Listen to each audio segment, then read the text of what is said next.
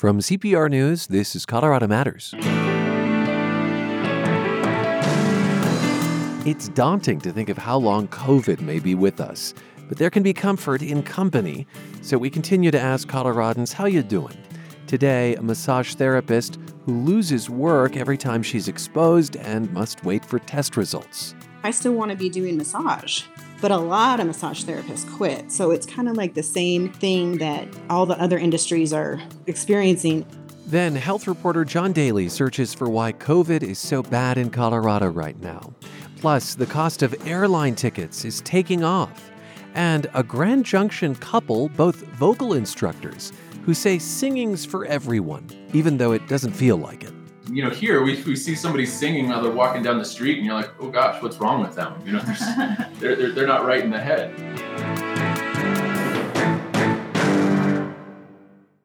I donated my car. I donated my car. I donated my car. I donated my car to CPR. I needed a new transmission and a lot of other work. This was a great way to make a large gift. It was a car that we had loved. It was time for it to go on to its next life. It was time for the car to get off the street anyway. I knew that it would make me feel okay about saying goodbye. And it was time to give it to a good cause. All I had to do was fill out a form online. Somebody gave me a call, and they came and picked it up.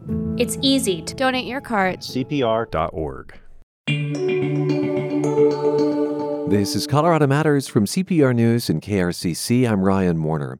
COVID isn't just a crisis, it's an era. That's how another show on this network, The Takeaway, put the times we're living in. And I thought it captured perfectly the road ahead, which seems to continue into the horizon. It's something massage therapist Carrie Bowman can identify with. She lives in Castle Rock, practices in Denver, and she reached out to us recently sounding, what's the word, exasperated. Well, it seems like a lot's on your mind right now. What's going on? Well, I mean, I'm a massage therapist and, you know, I spend multiple hours in massage rooms with people at close contact, zero social distancing. And I'm always having to take off work, you know, and it's so and like right now I'm waiting on a test because I was exposed and I don't feel good right now either. So, you know, but it's just frustrating because it's like, I mean, I should preface it by saying I did get the help that everybody was providing for business owners and it's running out. So, you know, massage therapists don't make a ton of money anyway. And then you just feel like you're letting your clients down all the time by having to cancel. Gosh, I can't tell you how many days I've had to take off work due to either exposures or me not feeling 100% on a day that I might normally go ahead and go into work, but now with COVID, you can't. Help me understand what it is to be a massage therapist in a pandemic. So do you wear a mask? Does the client, the client is often face down, but not always. Yeah. So do they wear a mask? So I didn't go back to work until July. People had to wear a mask all the way until maybe May this year when CDC said we didn't have to, which I thought was jumping the gun, but they did have to wear a mask, and even when they were face down, and it was really hard for them, you know, and I had to turn a couple people away who wouldn't wear masks. But most people were really good about it. So from probably May to August, we didn't wear masks, but then I just started wearing them again because I saw the numbers starting to go up again, and I was exposed in August by a client, and luckily I had a mask on. Did the client? No, he didn't. And he was vaccinated and everything, and I didn't end up getting sick. So now I am wearing a mask all the time at work. I give the clients the option because it's not mandated, but I wish it were mandated. Have you thought about whether this is the right line of work for you anymore? You know, I actually, during quarantine, I was thinking about that because I've been doing it for like 12 years. And I just, like, having those 4 months off really made me realize, like, no, I still want to be doing massage. But a lot of massage therapists quit. So it's kind of like the same thing that all the other industries are experiencing is like, I am so busy right now. I'm booked out I used to be booked out like 2 weeks pre-COVID, and now I'm booked out like 4 or 5 weeks. And then I'm constantly having to cancel clients because I have to stay home and go get a COVID test or whatever. And that's because a client will tell you sometime after their massage, hey, Carrie, I need to let you know something. Yeah. And I've also gotten an exposure notification on the app on my phone one time, so I don't know who that was. And most of my clients are vaccinated. And you're vaccinated. And I'm vaccinated. I'm boosted. And again, that doesn't mean you won't get COVID. It just means if you do, you're very, very likely to stay out of the hospital. Right. Is a part of you daunted by how long the road seems to be? Yes. Yes. Especially with how high the numbers are right now. Like, it feels like it's never going to end. And it's frustrating because, like I said, like, the money's going to run out at some point. And what if COVID's still going on? And, you know, I'm one of these crazy people who was following COVID since like December of 2019 in China. Like, there was like, I don't know, 25 cases in China. And I was obsessed with following it because I just had this intuition that this is going to be bad. Oh, gosh. So you've been in a hyper-vigilant state for a long time, it sounds like. Yep. You say that you're busier than ever, but you have to cancel. Would you say week? Like, how often are you canceling? I would say probably once a month for at least, 4 to 5 days. It depends on how long it takes to get testing back. And, I've gotten tested so many times. And actually, before vaccine, I got tested almost every single week just to be vigilant because I don't want to show up on that list of outbreaks. How would you say your mental health is right now? I'd say very stressed. Very stressed. Mostly kind of like a financial thing, but also like I just feel bad having to cancel clients all the time. And even though most of them are understanding, I still feel bad. Like, people need their massages right now. Like, everybody's stressed. It's been really, really hard. I think more people are getting massages now too, probably, because I just think the stress levels in the whole country are just up so high. Mm-hmm. Yeah, my back's a mess. The knots in my shoulders.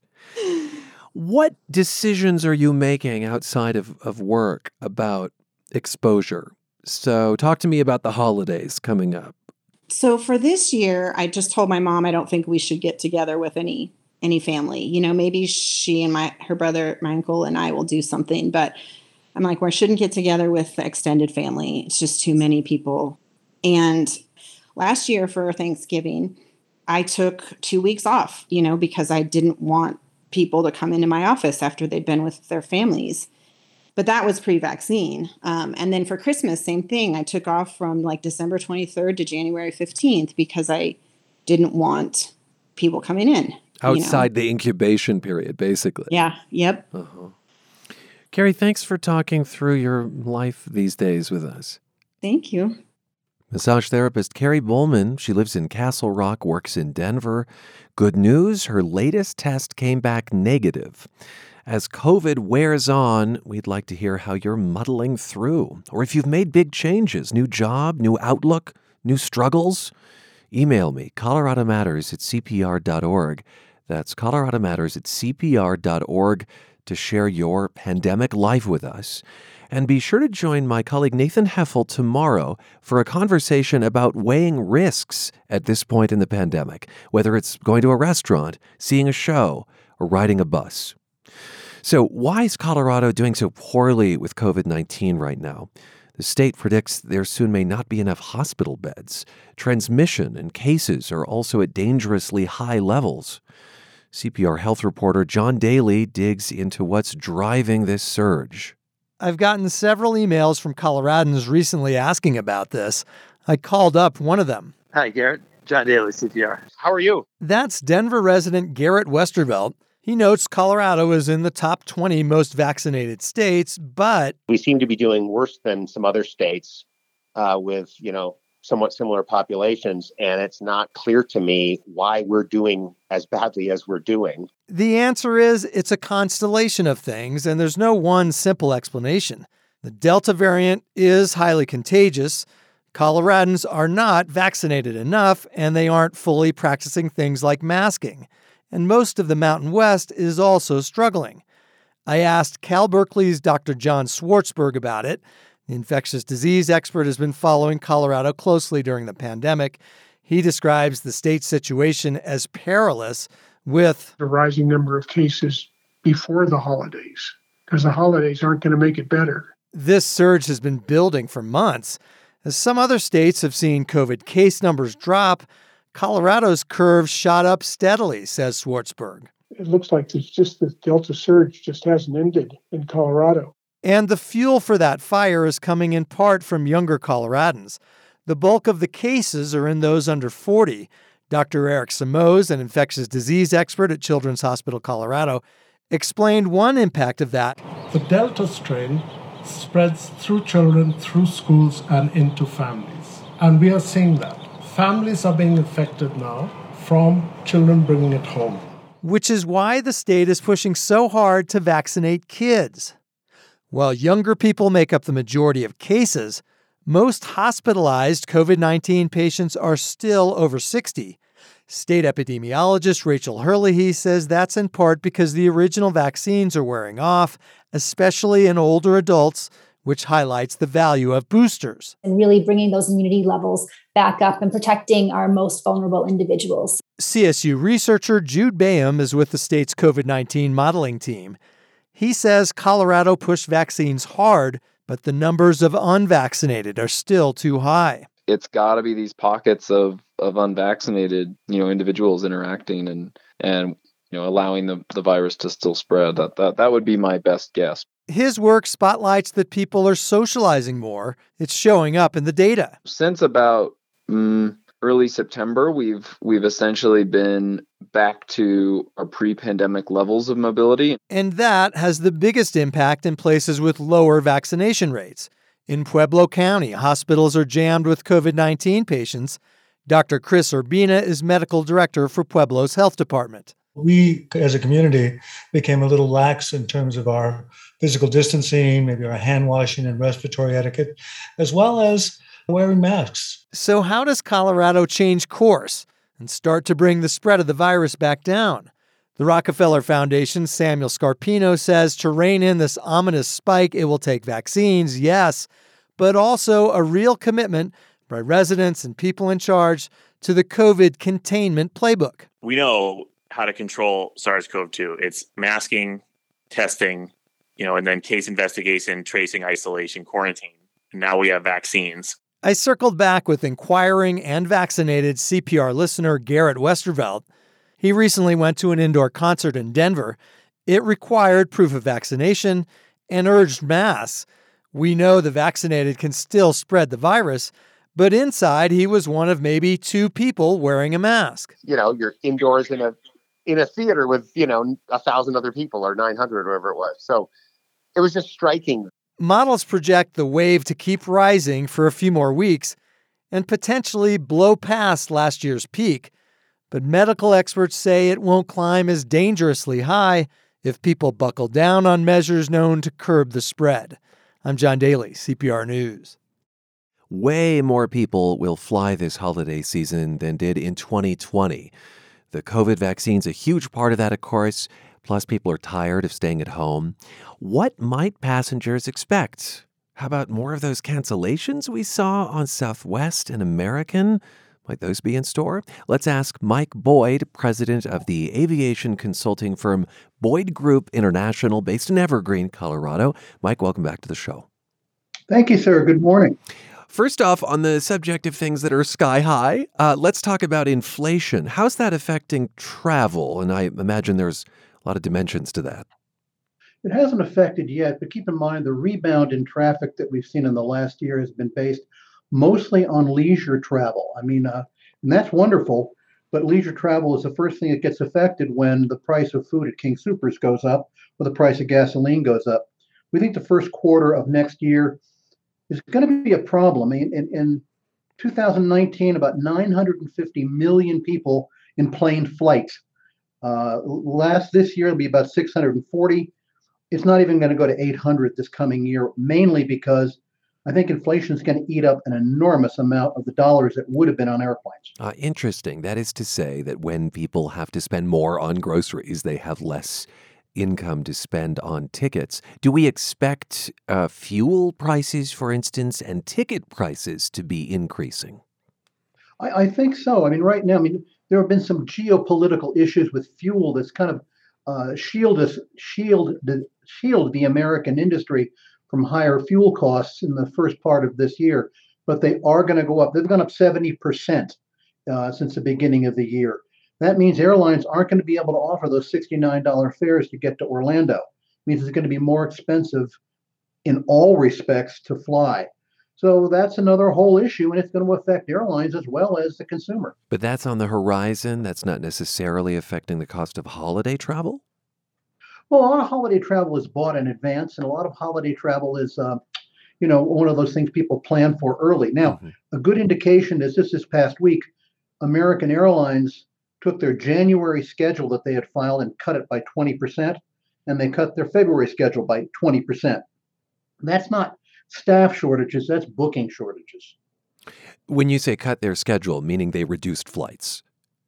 They reduced, the amount of capacity that they were going to put out there. That's basically, yes, reducing flights. Okay. So that means instead of 8 flights a day between Chicago and Los Angeles, there might be 4. That sort of thing. I'm glad you mentioned American, because I think of American and Southwest and those big cancellations recently.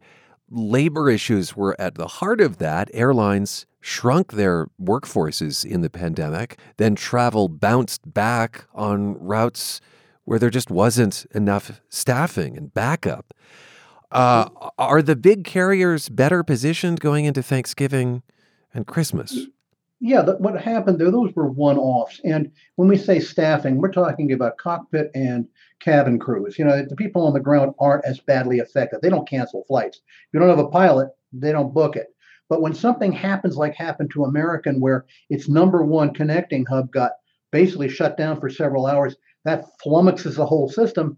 And that means an airplane is stuck in Reno, Nevada, and the pilot runs out of FAA time, and you got an airplane stuck there and passengers stuck there, and it all snowballs. Mm-hmm. The same thing with Southwest when an air traffic control system went down for a while in Florida. Those are one-offs. I don't think we're going to face it this year, although I will say somewhere in Scripture, it is written that if there's going to be a thunderstorm or a snowstorm, it's a Friday afternoon over the Chicago hub.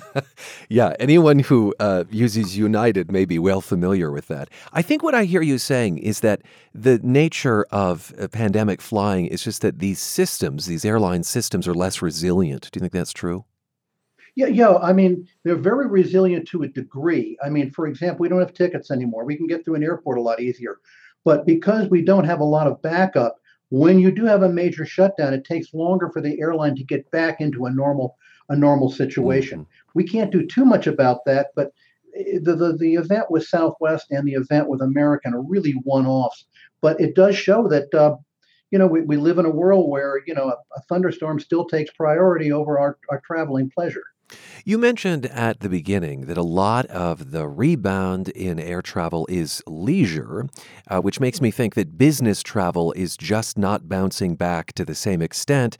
Is that because we have all become used to working remotely? It accelerated something that was already going before we got the pandemic. Oh. I mean, a lot of short-haul flying. I mean, it used to be there were 40,000 people a year flying between Hartford and New York. Today, nobody is. Why? We don't have to do it because air transportation has a different role as a communication channel than it did 10 years ago. Virtual meetings have taken over and eaten up a lot of that. So the real issue with business travel is air transportation doesn't provide the speed of communication that other things such as virtual meetings have done.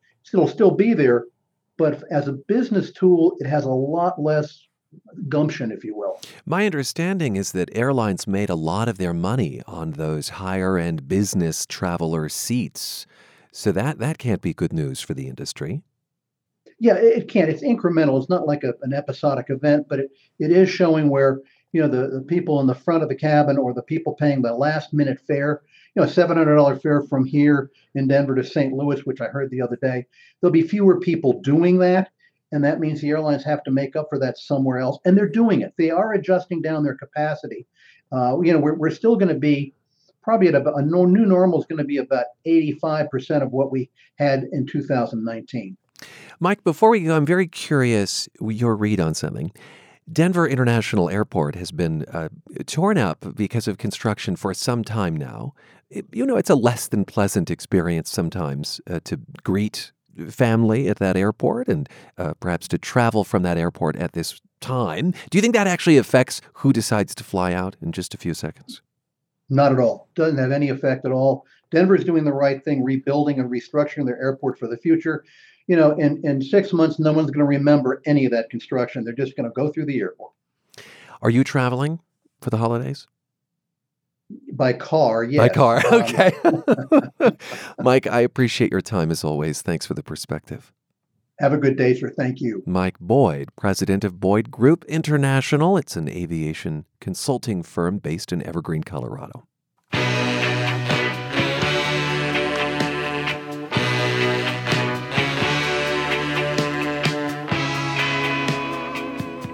Around Montrose, Colorado, when you drive past the lush fields and orchards, it's easy to forget you're actually in a desert. Water is the vital ingredient, but hardly any falls from the sky. Instead, it's delivered by a tunnel, a giant one, more than a century old. CPR's Western Slope reporter Stina Sieg checked it out. I got a couple little lights here and a flashlight. It's up to you guys. My ride is what they call the Tunnel Limo, an old Chevy truck warming up before rumbling through the 5.8 miles of the Gunnison Tunnel and back. The trip happens every fall after the irrigation water is turned off. It's a time for workers to do an inspection, and for me and a small group of visitors to see something cool. Loren Dykman, wearing his John Deere hat, got the invite from his daughter. This was Maria calling me up and saying, "We got a chance to go through the tunnel. You want to do it?" And I, "Oh, yeah."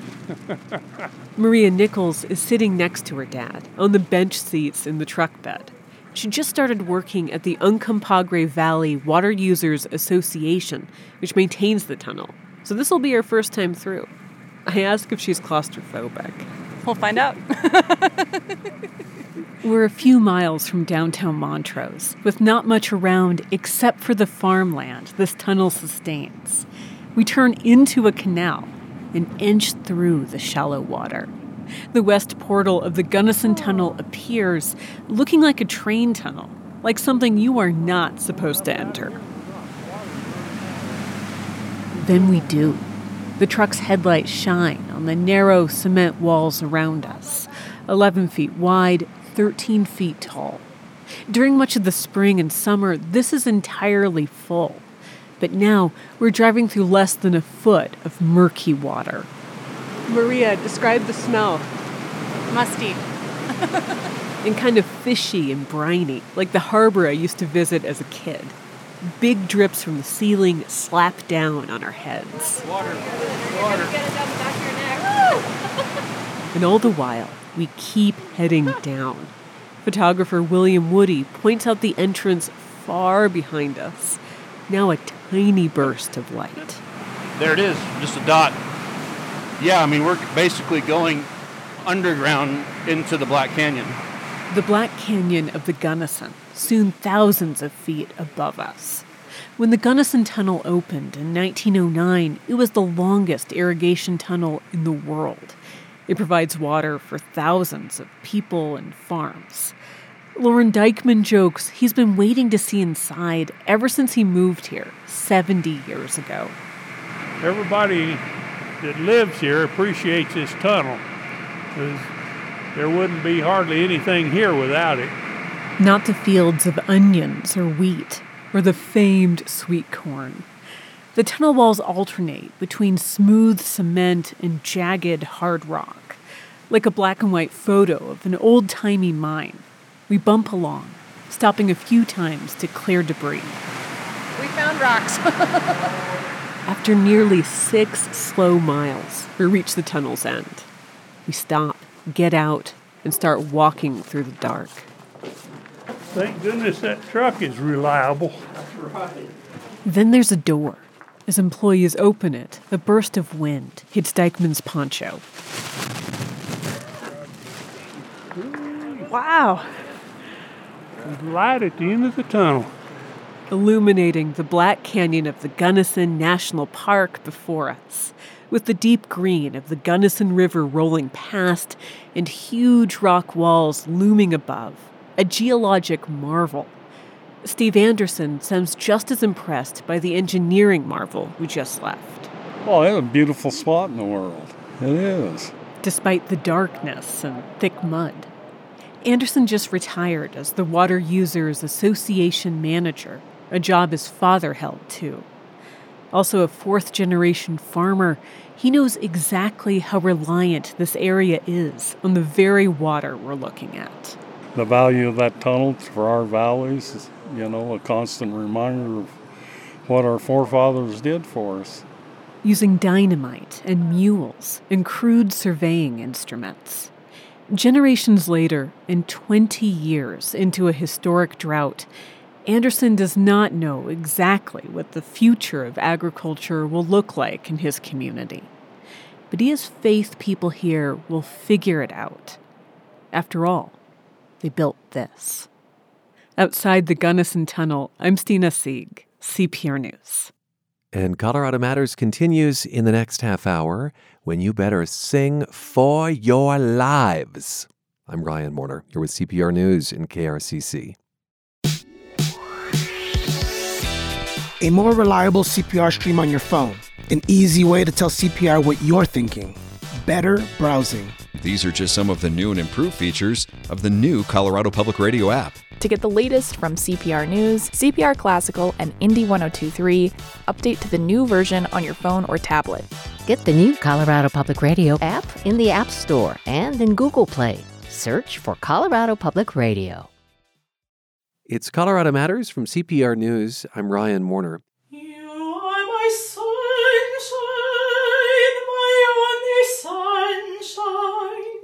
You make me happy when skies are gray. When we sing, we can find harmony with others.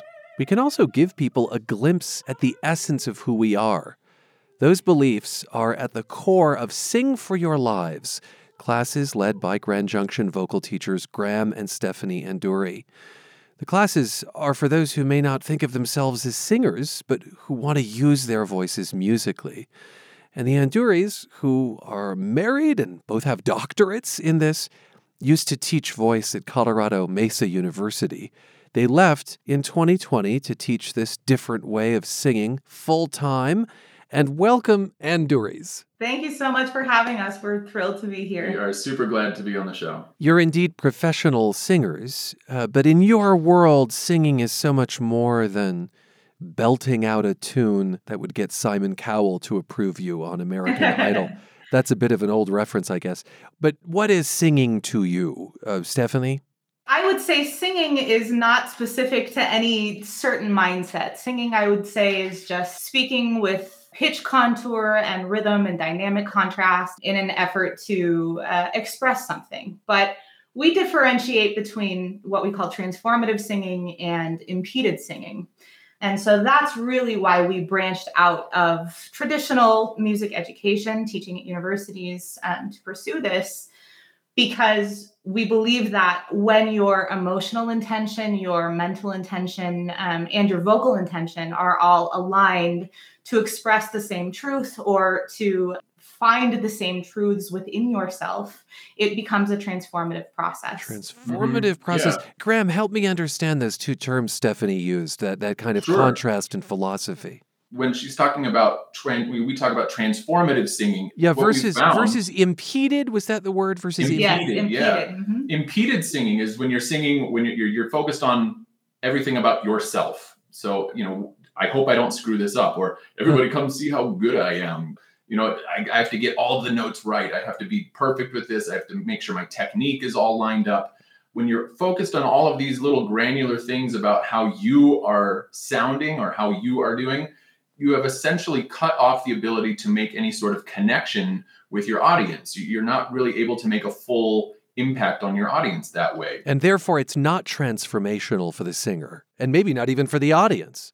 Or for the audience. Or for the audience. And so, absolutely. the idea of transformative singing, when we've developed something called the transformative singing process, and that's the course that we teach. The live class that we're teaching in Grand Junction here is called the Transformative Voice Singing Class. We're about to launch a course, an online course called Transformative Singing, Holistic Vocal Techniques. And it's really about self-discovery. Through learning how to use your voice, you learn about, at a much deeper level, you learn about yourself. And when you do that, you allow for a transformation of yourself that then engenders a transformation of the audience. And we talk all the time about performances that we've been to where we felt completely changed by that performance in all kinds of different musical styles. You leave that performance different than you went into it. And that's really what we want to get people to understand. This is not just about making pretty sounds or distracting people from their problems for a little bit. This is about creating an opportunity for making the world a better place, one person at a time, one audience at a time, one community at a time. Stephanie, it almost sounds like therapy. Oh, certainly there are therapeutic aspects of it. And I think most voice teachers would agree that that's a big part of what we do, not because we're trying to be therapists, but because singing and using our voices and discovering who we are at our most authentic cores is such a therapeutic practice. I tell my students, when you're on stage, there can be either a gulf between you and your audience, or there can be a hologram of whatever reality you're trying to create for them to step into.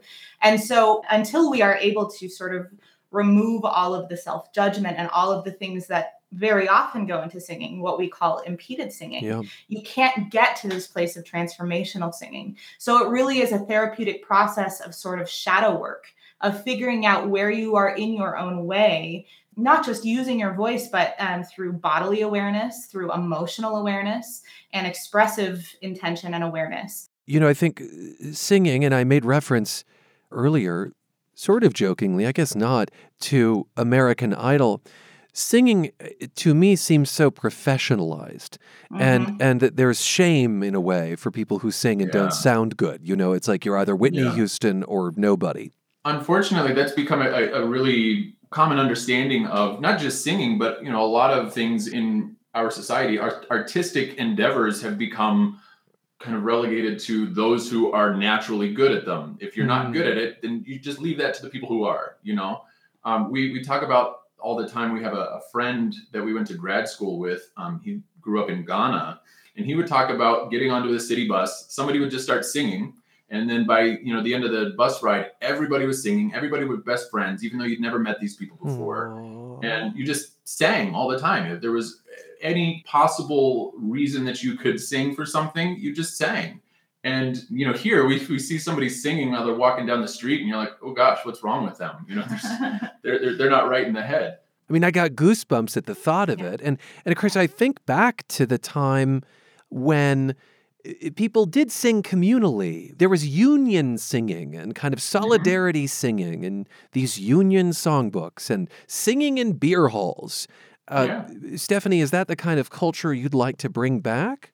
Absolutely. Absolutely. We hear all the time, like if Congress sang before every single meeting, if they sang America the Beautiful. There's so much science to back this up too. It's not just like, oh, this feels good to sing and it feels good to sing together, but there is endless amounts of science to back up why that is. I mean, it creates oxytocin, which is this social bonding hormone or social bonding chemical that our bodies produce that makes us feel like part of a community. It makes us feel like we're part of something larger than ourselves.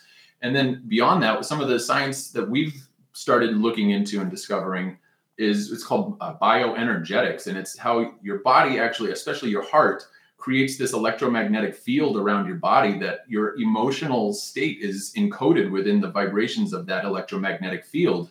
And other people's bodies pick up on that. We actually, when we talk about feeling somebody's vibes, that's actually a real thing. It's measurable. And when we sing and we're in this sort of transformative singing mindset where we're really emotionally intentional and vulnerable and authentic with what we're portraying, that is not just beamed out to the audience through our voices. That's beamed out to the audience through this energetic way, this electromagnetic field that your body creates and then receives from other people. Could we demonstrate? I mean, I feel like we're talking a lot about singing, but maybe we should do some singing. I'm willing to get a little vulnerable with y'all. Fabulous. I'm wondering if our audio engineer, Michael Hughes, would join. Will you join, Michael? No. Test. Does this go to the recording? Does it go? Can you all hear me? Yeah. I hear you. Oh, sure. You'll be vulnerable with me? Let's do it. Okay. Wonderful. Is everyone comfortable with This Little Light of Mine? Oh, yeah. This little light of mine. Yeah. Cool. So as you're singing this, your mind is going to want to pull you into a place of, oh my gosh, what if I mess up? What if I sound ridiculous and all these people hear me? Instead of allowing yourself to sort of marinate in that, allow your focus to go outward into the joy that you feel at sharing people's stories, at connecting with Colorado, and at the joy that you spread throughout the state, which we're so grateful for, by the way. Oh, that's kind. Okay, you want to start on one? What are we doing? Well, if we sing with you, we might get a little bit of lag time. So what if we listen to you sing and then we'll sing? Oh, man. Okay. Michael, on one? Sure. Okay. 3, 2, 1. This little light of mine, I'm gonna let it shine. This little light of mine, I'm gonna let it shine. This little light of mine, I'm gonna let it shine. Let it shine, let it shine, let it shine. Wonderful. Beautiful. Wonderful. Thank you for sharing that part of yourself. So I'm curious, what was going through your head as you were singing that? Michael? That song always takes me back to a sing-along. I grew up with that song like so many people do. So I have lots of associations with it. But right there, it went to a gospel brunch I attended at the House of Blues many years ago. And the performer was going around the restaurant and encouraging those of us in attendance to sing along. And that's what we did. So it took me right back to that place. It makes me think of the movie Karina Karina with Whoopi Goldberg because that song appears in Karina Karina. But in terms of the experience of singing it, Michael, I felt far less vulnerable singing it because you were singing with me. Absolutely. That felt great. And Safety in numbers. yeah, that's one thing I noticed. And then it was nice to have our guests, and if you're just joining us, this is Colorado Matters. I'm Ryan Warner, and we're speaking with Graham and Stephanie Anduri of Grand Junction, who are really trying to get folks to sing in a different way. They were at Colorado Mesa University, have now dedicated themselves, both as doctorates in voice, to this new idea of singing for your lives. But I think having your permission not to sound excellent. I thought we sounded excellent. We sounded You excellent. did. You sounded beautiful. But really, singing is our birthright. Yeah, having that permission was amazing. Yeah. Yeah. It changes it. It changes everything about where our focus goes. It is. Singing is our birthright. It's not just for the people who are professional at it. It's not just for the people who have spent their lives doing this. We really all have the ability to benefit from using our own voices and to free ourselves in so many beautiful ways. One of the things we say all the time is when you sing, whether it's for yourself or for you're singing a lullaby to a kid or you're singing for 5,000 people at Carnegie Hall, it's really about the connection that you make rather than the perfection that you are hoping to achieve. Right. So connection over perfection is the way that we describe that. And that's not to say, we address technique. We definitely deal with how our bodies work and have people explore different ways of using their voices. We're really technicians when we're teaching voice, but the technique serves a greater purpose. The technique is not just to sound your best. It's so that you can get out of your way without the fear of, cracking a high note or whatever it is that you're afraid might happen, so that you can share yourself and express yourself more fully. I have to think that singing is a little more fraught these days because of the pandemic. Yes. There was that, now, I don't know, I think it's an infamous case in the Northwest where, essentially a singing event became a kind of super spreader event. And it was one of our first clues that COVID-19 was spread through the air and through droplets. Yes. There's almost a danger in some settings, perhaps, to singing. Oh, certainly. Yeah. How have you navigated that? I know you've been doing some Zoom stuff. Yeah, it was really tough. In the singing world, there was this thing that sort of became known as the webinar heard around the world that I think it was in May of 2020. that there was this big panel discussion of all these professional singing organizations with some epidemiologists. And basically they'd said, we probably will not get to sing together again for another at least 18 months.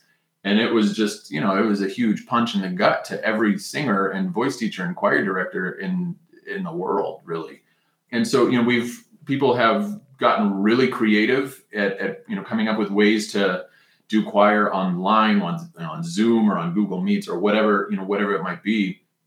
But it's still, there's no substitute for actually being in the same place and singing together with one another. But yeah, it was like all of a sudden this thing that's supposed to be this very healing, it's a balm for the soul, is singing is something that is near and dear to so many people, became like public enemy number one. Mm-hmm.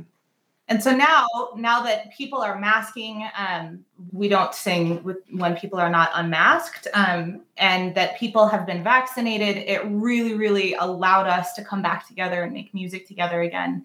It's still not, 100% perfect. We have breakthrough cases and things like that, but it allows us to reconnect without quite as much fear. Well, I'm curious how you arrived at this place in your lives. Journalists so often want the epiphany, the magic moment. Was there a magic moment, Graham, for you, Stephanie, for you, that made you realize just what the power of singing could be? Yeah. Yes. There were sort of, I think, probably a series of moments. I've been, since I was maybe 18, trying to figure out why I do this. Like, why do you, one of the questions we ask everybody that we work with is, why do you sing? And it's something that I think a lot of people don't always think about. They know that they feel good when they sing, but what is the real purpose behind what you do? And that sort of has been the driving question for what we do with Sing for Your Lives. But I think for me, one of the biggest pivotal experiences was in 2015. I took a choir. I was directing a chamber choir, and we went to Romania, and we had a number of life-changing performances. And when we were in Romania, we performed for a men's prison, a group of inmates at a men's prison. Oh, wow. And we performed for a group of disabled children that lived at a nursing home. They were basically, for all intents and purposes, they were orphans.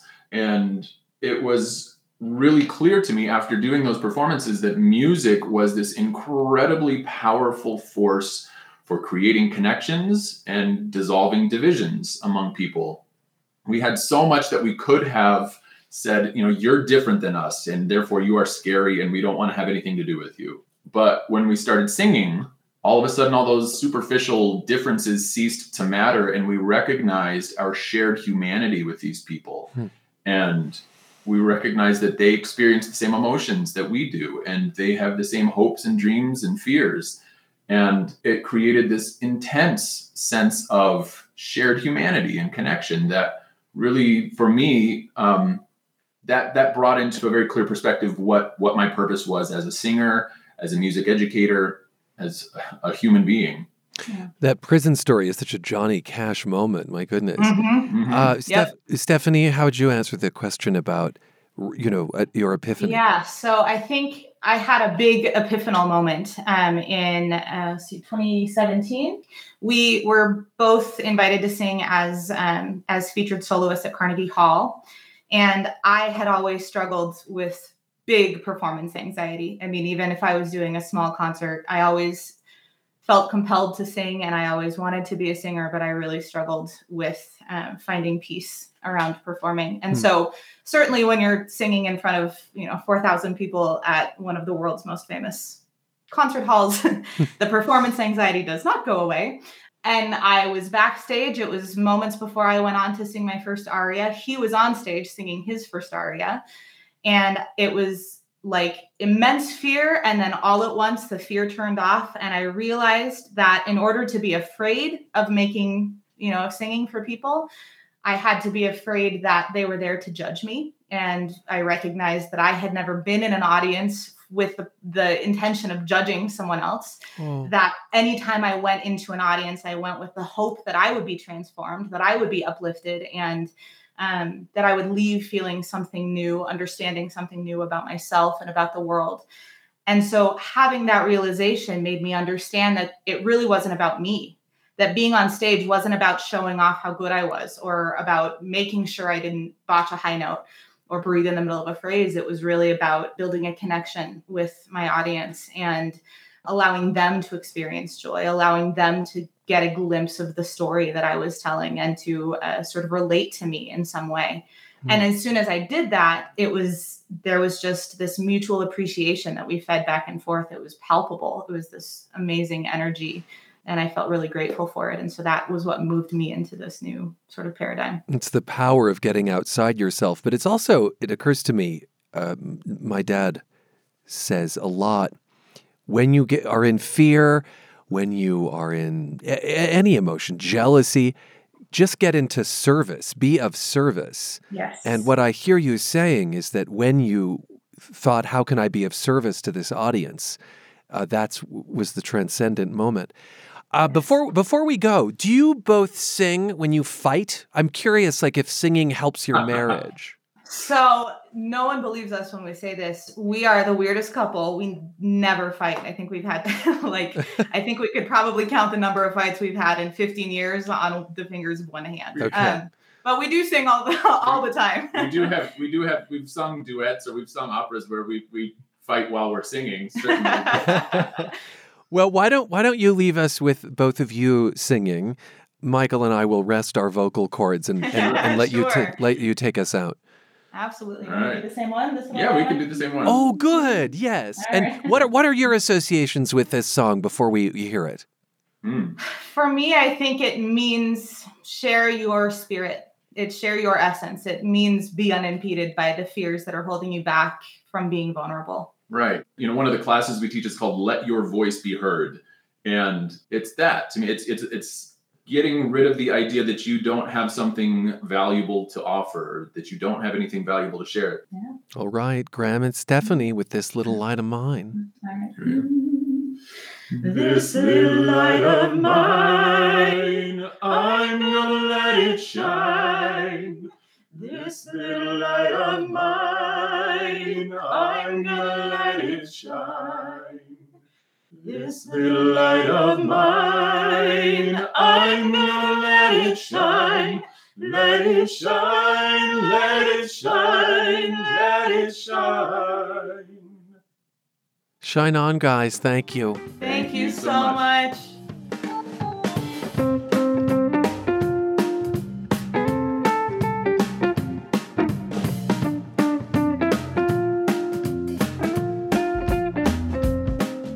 Graham and Stephanie Anduri teach what they call Sing for Your Lives classes online and at the Grand Junction Arts Center.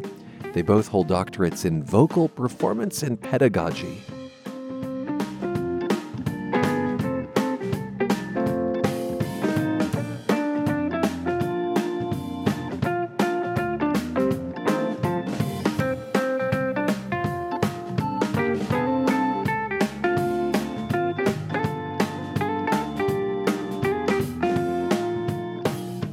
And thanks to the chorus that makes Colorado Matters sing, Carl Bielik, Anthony Cotton, Pete Kramer, Andrea Dukakis, Michelle Fulcher, Nathan Heffel, Matt Hers, Michael Hughes, Carla Jimenez, Avery Lill, Pedro Lumbrano, Patrice Mondragon, Shane Rumsey. And I'm Ryan Warner with special thanks to Nancy Loveholm. This is Colorado Matters from CPR News and KRCC. Let That Light Shine. This is listener-supported Colorado Public Radio. Thanks for spending time with us.